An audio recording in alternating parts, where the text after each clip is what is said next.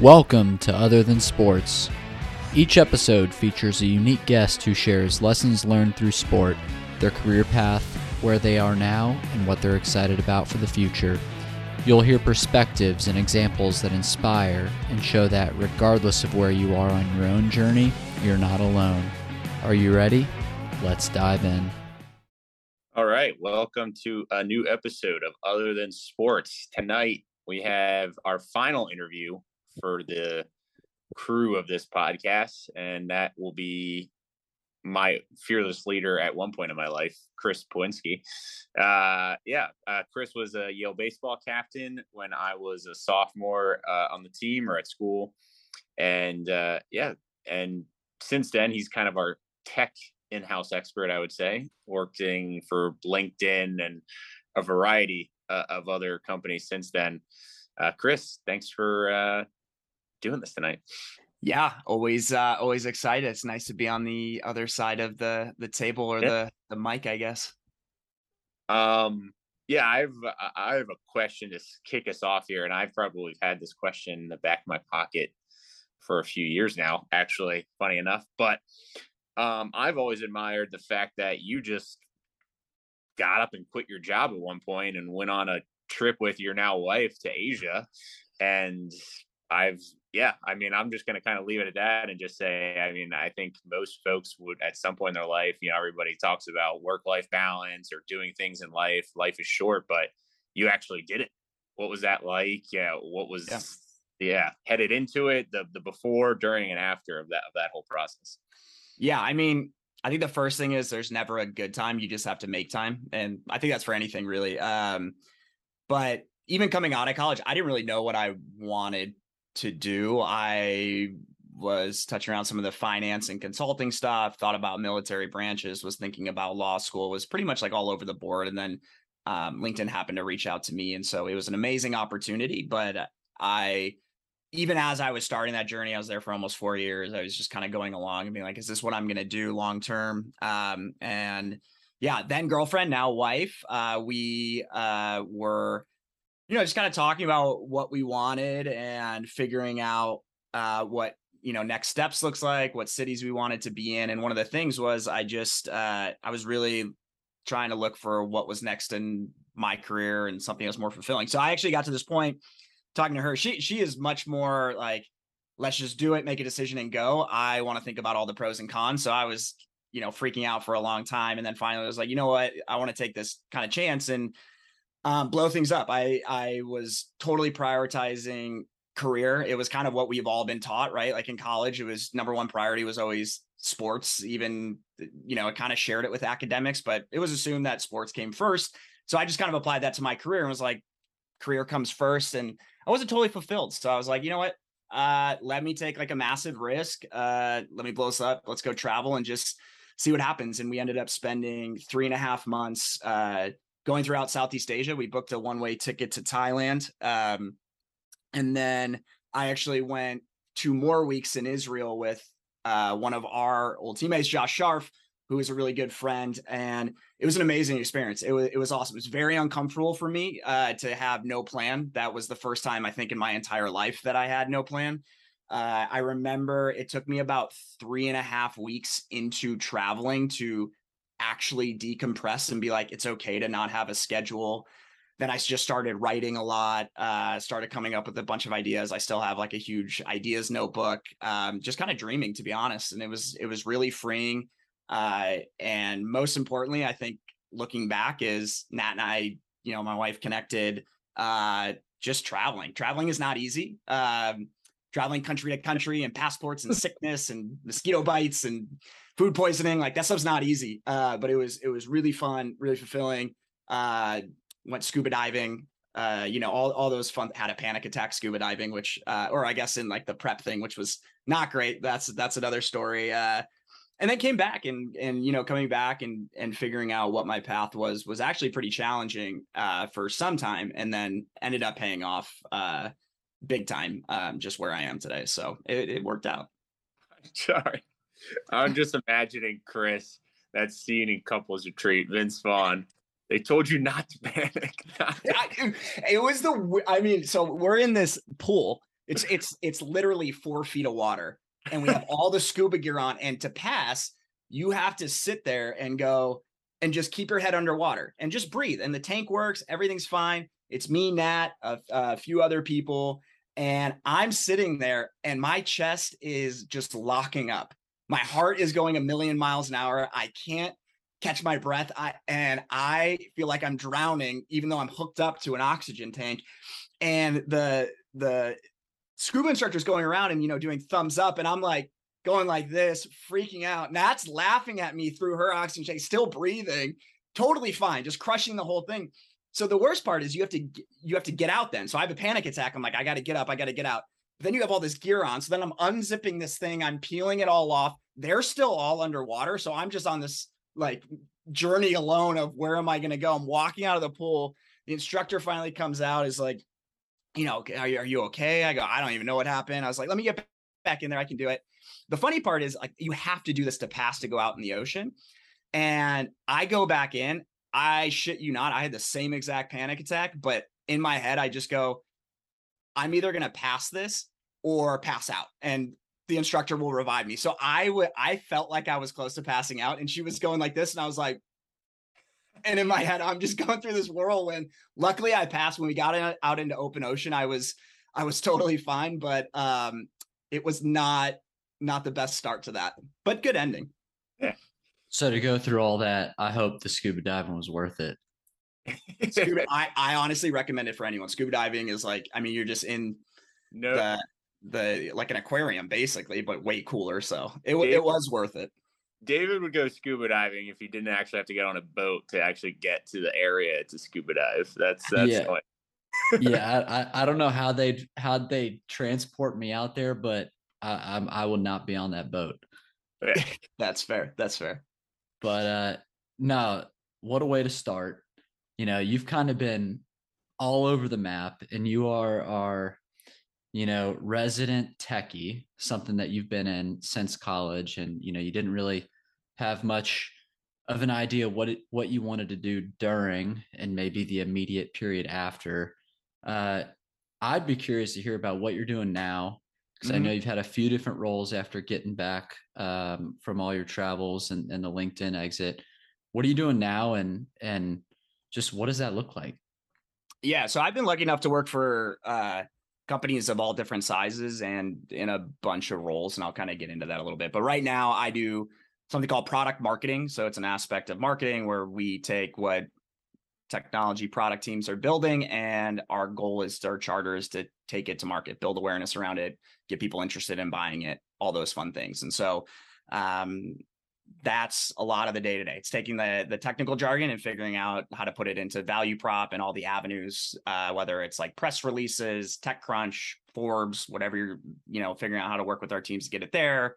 And then a bunch of other different tactics around it. Which is really cool, because you have to really understand the product, and you have to really understand the go-to-market side, or like, how it's actually positioned to customers, and get feedback from customers, good and bad, deliver that. So it's been pretty rewarding from that point of view. The funny thing is, and I've told quite a few people that I've like worked with or mentored about this, is I didn't even know product marketing was a job coming out of college. I didn't even know you could get a computer science major. Honestly, if I'm being completely honest with you guys, through Yale, like didn't know that computer science was a thing, didn't know coding was a thing. I don't code, trying to teach myself a little bit. That is a dream of mine, to be able to build things. But it's a slow process, but I didn't even know it existed. I actually had a mentor get me into product marketing. So I started my career in a rotational program at LinkedIn, rotated through recruiting, customer support, and then sales, which was pretty interesting. With the best part was I started with a great leader who ran that program, and then probably 20 other colleagues coming out of college doing the exact same thing, who are still some of my closest friends today. So that part was really great. A lot of them have gone on to do pretty cool things.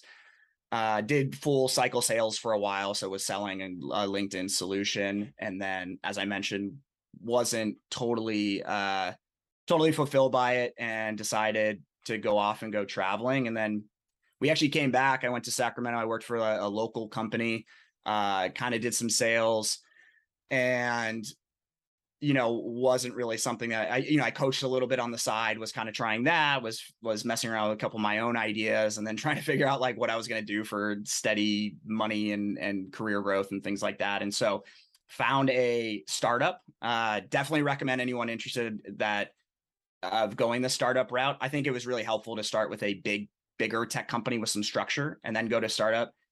If you looked at the business cards I had at the startup, I probably held 6 roles in 1 year, 7 months. I was our head of communications for one day during a PR incident issue that I was running, all the way down to director of partnerships, director of business development, lead project manager, and then eventually a product marketing manager when I got pulled into it. I think chief of staff for a few months in there too, to our CEO. So I just kind of decided I was going to grind it out and do it all. I actually walked into the interview for a technical role, and about halfway through told them, hey, I'm not qualified for this, but can I get my foot in the door? I remember sweating through my entire back of my shirt. So when I got up to leave, I had to like make sure that I kind of like backed out of the door to walk away, because you did the plank move. It literally was, because I was like, it was a dark suit, but I sweat enough where like it was you could see it. Like I was wet, man. Like it was like jumping a pool wet. So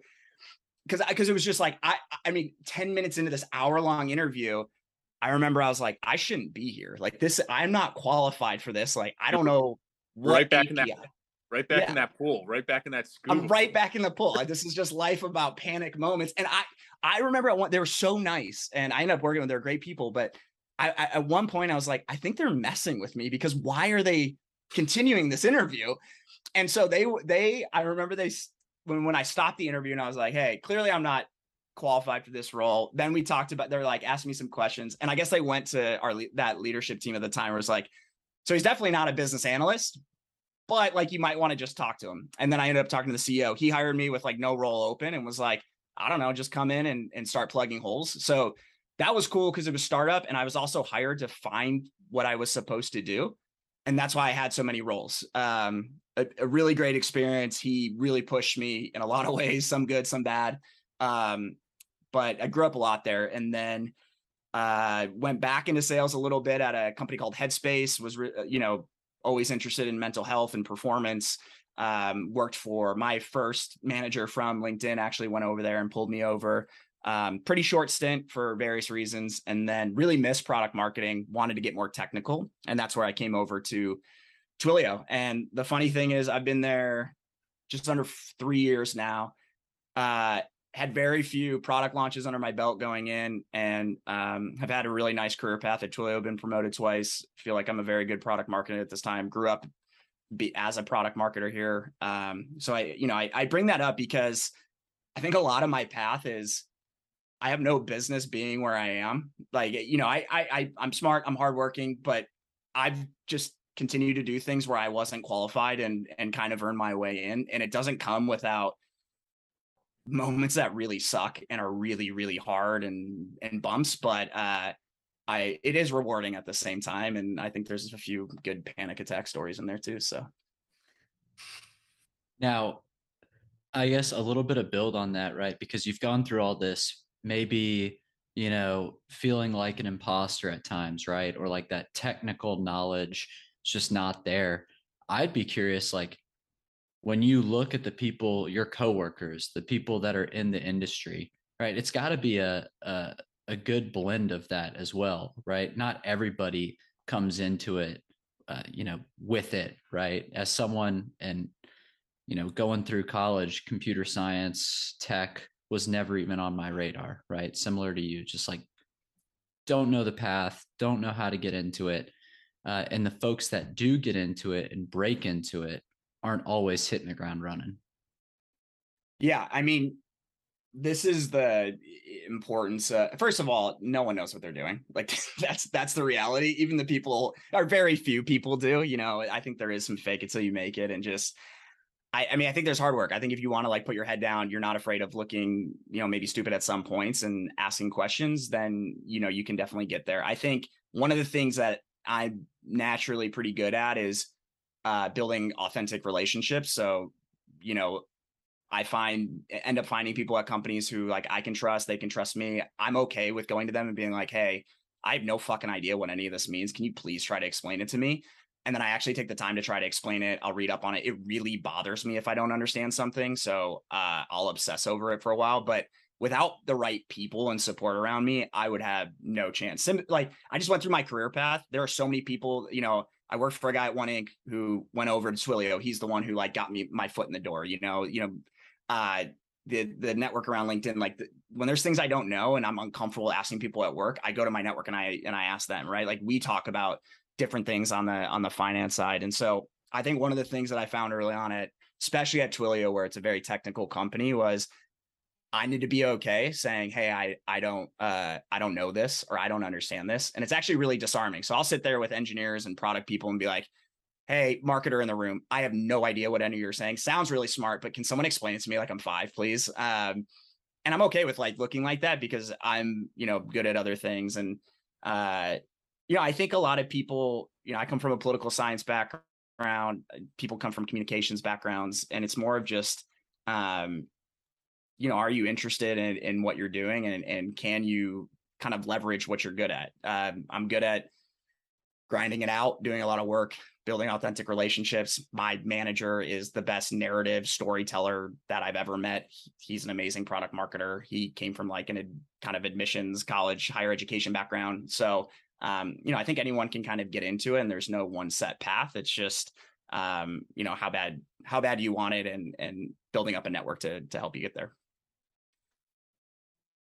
Chris, on the point of authentic relationship, because this is something I don't even know if it's a question, but more just curious if the skill is translatable, or is it something you work on, or is it something that's come natural to you? Because speaking obviously from somebody who's looked up to you at times in their life, I know like very early, like just first weeks on campus, you and Cam inviting the freshmen to your guys' apartment, like things like that. And there's great guys in your class, but I'd imagine that the vote for captain was not to say those guys. I love those guys like Cam, his wedding coming. But anyway, I think we all look to you to be our captain that year.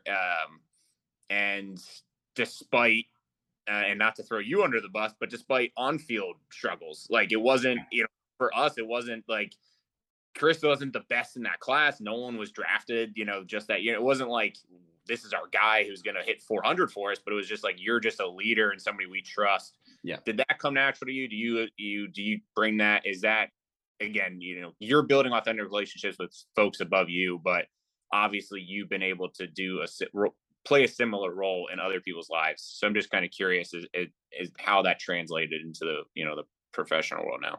Yeah. I mean, I think first of all, I had a shit ton of insecurity about it, right? Like my junior year, anyone can look up my stats. They're pretty appalling.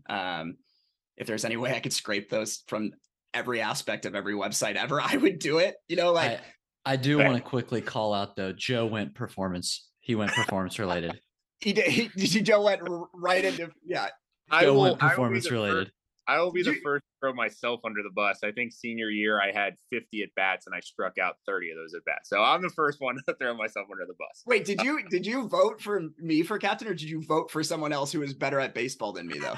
No, you were certainly voted for my vote for captain. Okay, your vote. I thought you were going to say you were certainly voted for. No, I mean, so I think if you asked other people, they would say I've like naturally been a leader in certain situations. To be honest, like I am adamant that you never build a relationship with anyone or do anything to like try to get something out of them or use them or ever play an angle. Like I think I've gone through enough goods and bads in my life, nothing like crazy, but just to know that like people need support and they need each other and you need community. And like, I'm like really big on community and culture. Like, I think those things are super important. And I think people thrive in those. So like when you guys walk on campus day one, I don't care if I'm captain or the last guy on the team. I wanted to make sure there was places where we could all go to be around because that was really important to me my freshman year. And those guys showed it. And so,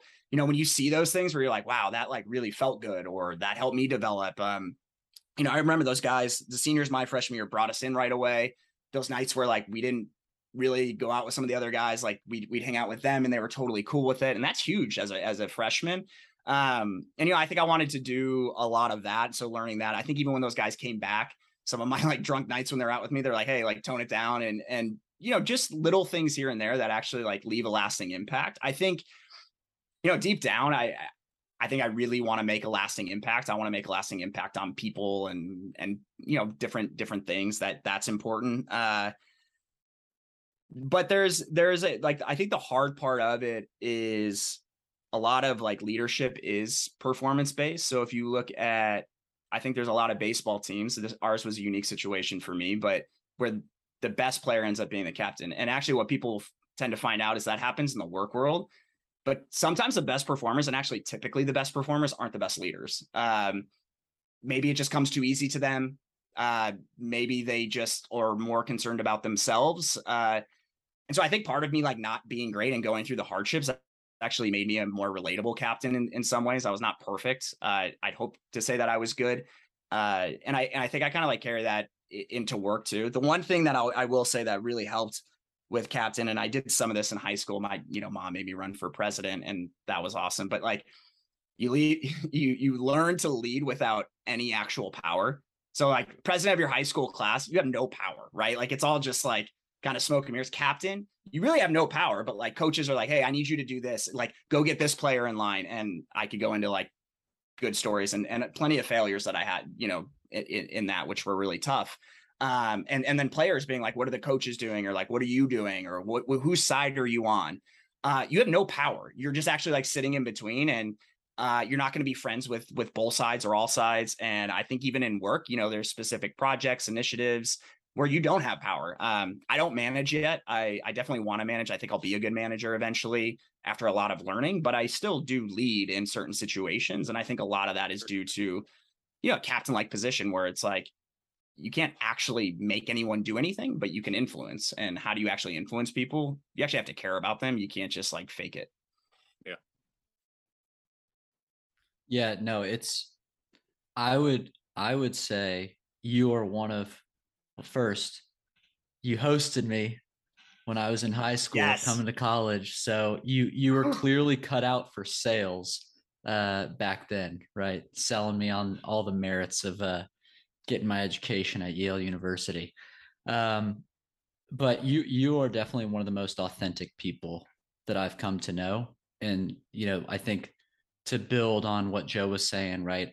You were someone that a lot of us looked up to, right? Because you didn't have a problem telling it how it was, right? We knew where you stood on a lot of issues, right? It like you were very authentic, and I'd be curious how that translates into your work style, both like managing up and managing down, because it is right. It is a balance, right? A lot of us as athletes are good at just like, hey, we're going to put our head down, run fast. And like, sometimes we could slip up, say the wrong thing, do the wrong thing. Yeah.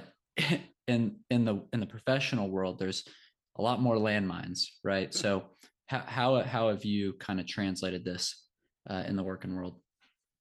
Yeah. I mean, first of all, like you're always gonna, make mishaps and it just happens. And you want to keep your head down, and just keep going. But I think like my thing on this is it's like caring, right? So when I think about baseball, and I think for like, there's good and bad that comes to this. I loved baseball, right? So like there were times where I didn't understand why people on the team couldn't love baseball as much as me. And I would get really fired up about that, right? So there's this like core love that like, it was a fire no matter how shitty I played or how bad maybe I was having in interactions with coaches or maybe teammates that I was fighting with physically, or just like trying to keep them on tabs. Like there were things that happened like that where it's just, but like there is this fire that was always on. And I don't know that I've necessarily found that in work of like, I care so much about this thing that I'm doing, that fire is always on. And I think that's always a concern. And there's that like bigger identity. Like I was always a baseball player, and regardless of how good or bad I was, like it was just, it was just my identity. And there was no questioning that. The thing I will say is that the relationship fire, it still burns. And so one of the things that you all know is that I loved my teammates and I would go to bat for my teammates. I would stand up for my teammates. I'm not the biggest guy. I would run my mouth if I had to. I'd go at people if I had to. Coaches, other players. I just love the people that I'm around, and like I believe you have to have their back. And I think to a probably slightly lighter extent that happens in the workplace. You know, I really care for the people I work with. And I think like that really helps, right? Because you want them to do well. You want to do well for them. You want to work together. You know, it's a little different because then like on other teams, you might not like people as much and things of that nature. But I think like relationships is the thing that gets me going. And you know, I've been in my career probably 9 years, and I think some good roles, some bad roles, you know, decent growth. But the people are probably like the most important thing. I'd say the same thing with our teammates. You know, like I love you guys, I love the other guys we played for, and so that's been the thing to find. And I don't think there's anything like more important than that. Now, I guess on relationships too, not really, like none of us have worked in tech, right? And you hear stories, right? Incredibly cutthroat, similar to like finance and some other industries. Um, has it been difficult building those relationships without specifically speaking to maybe like, you know, teams that you've been a part of or things like that, but just more in general, the nature of the work? You know, I think the thing that I've come to find out, which I'm almost like upset it took as long as it did because it was so obvious, is just the diversity of relationships has been something that I've been really appreciative of in the work environment, and understanding people's different backgrounds and things that they love, and you know, all these different things. Like I don't think we all realized just how in a vacuum we were, being a, you know, Ivy League baseball players, kind of like, you know, similar mindsets, slightly similar backgrounds depending on it. And so I think, you know, some of it is just like understanding what drives other people that aren't like me. I think I grew up around athletes all the time, and there's just people who have the same type of mindset, but just pointed at other things. So I think like that part has been really interesting, and I've been like really appreciative of like the relationships I've been able to build. I think sometimes it is hard though, because just in general, it's like what do we relate on with other people, and then there's just naturally like there's a way I go about things, and I think we go about things as athletes, and when people don't put their same like mindset to it or care as much, it gets really frustrating, because like we want to deliver a certain thing at a certain quality and put in that work. And so sometimes that gets difficult, and taking a step back to try to like understand, you know, can be really important. But the last thing I'll say on this is, again, I never build a relationship because it's like, what can I get out of this person? I build a relationship if I actually like enjoy that person. And I really like relationships where like I can help first rather than asking. I'm not very good at asking for help, but like asking for help first.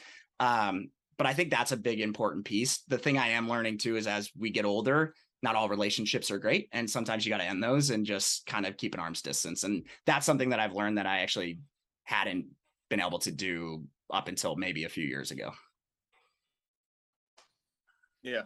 No, I think that's and I touched upon a little bit talking on the last episode, but similar, like just that, and like you said, I don't manage folks either yet, but yeah, that difference in relationships, and to that point, you know, relationships, it may not. The diversity also comes to I guess the intensity or the strength of it. You don't necessarily, everybody doesn't need to be your best friend, but similar to being a teammate, I think we've all experienced, you're not best friends with all your teammates, but at the end of the day, it's your teammate. And you need to figure out a way to work with that individual on and off the baseball field, basketball court, what have you, for the team to be successful. It doesn't, again, yeah, it doesn't need to be best friends. Going back, I think though, Chris, and I've been more and more listening to some of the, you know, the career influencers that you see on social media. But I mean, you did take that risk. Would you recommend, first 10-year chunk of your life to just taking risks? Because, I think some folks listening to this might hear you talk about your that interview experience, and, they're playing devil's advocate. From some folks' mindset, they might say, well, that's not going to always work out, and, I won't get the job then, but at the same time, it's tough to take risks when you do have a family, and you're married and you have a mortgage to pay. So yeah, your thoughts on just, again, that whole risk-taking mindset, and to do things that are outside your comfort zone. The example clearly being you going scuba diving. I mean, it's funny that you talked about the scuba diving, because I feel like it's such a great parallel to the start of your career, really just jumping into the deep end, literally and figuratively. Yeah, it's a great question. I mean, my thing is, if you're unhappy, change course. I think that's really important. But like, I think my answer now will probably be different from 5 years from now to 10 years from now. And what I mean is, like, first of all, the whole like risk taking thing, I took 3.5 months off. So like in work world, that's a quarter and a little bit of change. That's not a lot of time. Yeah. It was perfect for me. Like, I got to like really like expose myself to different cultures and traveling and no plan and all those different things. And it felt like a good amount of time. Some people have to do 6 months, have to do a year. What it did teach me is that I could, again, leveraging relationships and my skills and things like I could create my own luck. And I actually proved that to myself. And so when I go into taking risks now, I'm actually more confident that I can create my own luck. And that part's been really helpful for me. The other thing that's interesting, if like anyone is thinking of like, wow, I just want to like quit, I'm not that fulfilled, will I get back to it? I would say, I quit a great job. I went and traveled for 3.5 months. I came back. It probably took me another, like 6 months after that was tough, trying to figure out like, well, what do I do now? Am I going back? Where are we going to live? All those different things. Like, and then it slowly started building up to the point where now, if I look at like the people who I was lined up with career wise, I didn't lose any ground. So it worked out really well for me, because I just like reaccelerated, and it's been totally fine. I think, there are some cons technically, right? Like, depending on the amount of time you take out, like I am married now. We're thinking about buying a house. We're in a good position to like afford that. If you take too much time of not making money, like maybe that delays those things. And you got to think about something like that. I hope that at 40, I just look back and I'm like, oh, there are plenty of years to make money. So it just keeps being like, honestly, hey, everyone, you'll have the time to make money once you put your mind to it, and make sure you get the right opportunity. You'll be able to do it. I don't know that yet. I'm kind of on the cusp of like, okay, like we can afford a house. That's great. We could take the next step. I got married. That was awesome. But there's like some Steve Jobs quote. I can't remember it, but I wouldn't be a total techie if I didn't drop Steve Jobs at some point. But he's just like, you can't, I think it's like, you don't get buried with your possessions or whatever, or like, when you're on your deathbed, like the amount of money you have doesn't matter. And I think we've all talked about that. And, I do believe that to some extent. And so if you're just like on autopilot just to get through life, I just don't think it's worth it. And I think I come from a very privileged background where I was able to take time off and come back. I think that's a big part of it too, but having that opportunity and figuring out that plan to do it was awesome. And if people are thinking about it and they have that opportunity and are just like worried about the like fear of downside and all that, I say just fucking go for it. There's plenty of opportunity to go get. Yeah. Chris, I guess. Yeah. And then from a practical standpoint, I know we talked about this, but I'd imagine that you're able to use that. I just feel like, particularly now as our generation comes into the fold with COVID, all these different things, your sabbatical, whatever you want to call it, will not be looked upon the way our parents' bosses would have looked about it. And again, so back to the practical standpoint, did you use that in any way when you went into those interviews, saying, listen, yeah, I did travel for 3.5 months, but this is what I learned in those 3.5 months and how now I can apply it to the workforce? Yeah. I mean, I owned it. I said, this is why I did it. I was very honest about it. Again, I was at LinkedIn before, so I had a good foundation, and I think that helped. But no, I did say it. I said, hey, I took some time off. I'm coming back. This is what I'm trying to do. The funny thing is that initial part is a little bit difficult, right? Like getting the job. Yeah. But the funny thing, even at like Twilio, I had like imposter syndrome about this. Oh, am I enough of a product market? Like 2 months in, no one cares what you did previously. No one cares where you came from. No one cares what you did at your previous job. It's just like, are you delivering here? And once you are, it's great. No, no one's been like, hey, what's your background? They don't give a shit. You know, it's like I'm at Twilio. So I think that's the other thing. Like getting your foot in the door is tough, but then it's just about performing in role like it is with anything else. No, I think that's where I was trying to lead you, because folks listening thinking, oh, well, how do I make this spin? But I know I've learned that too. Taking same job and but different places. It's certainly, once you're there, you just got to prove yourself after that first like couple weeks. Yeah, definitely. Chris, I think we need to take a sabbatical and go back to Hawaii for the summer. Hawaii, golfing, surfing. Yeah. I'm down, man. Oh, Hawaii was a good time. Let's you weren't on the Paniolos. What was your team name when you were in Hawaii? The paddlers? Yeah. Gosh. I think something like that. God, playing summer baseball in Hawaii is absolutely amazing. What a time. Oh. That was so fun. I remember doing that. Loser. Let's leave. Not actually play baseball in Hawaii. I played it in upstate New York. Not the same. Let's close this with Joe feeling bad about not going to play baseball in Hawaii. I know we're at time. I'll go ahead and close this out. Appreciate this great conversation, Cap. Loved hearing about it. Excited for the episodes to come, and I'm sure we'll have some more wisdom and maybe some more editing out as we go through this. Absolutely. Love it, guys.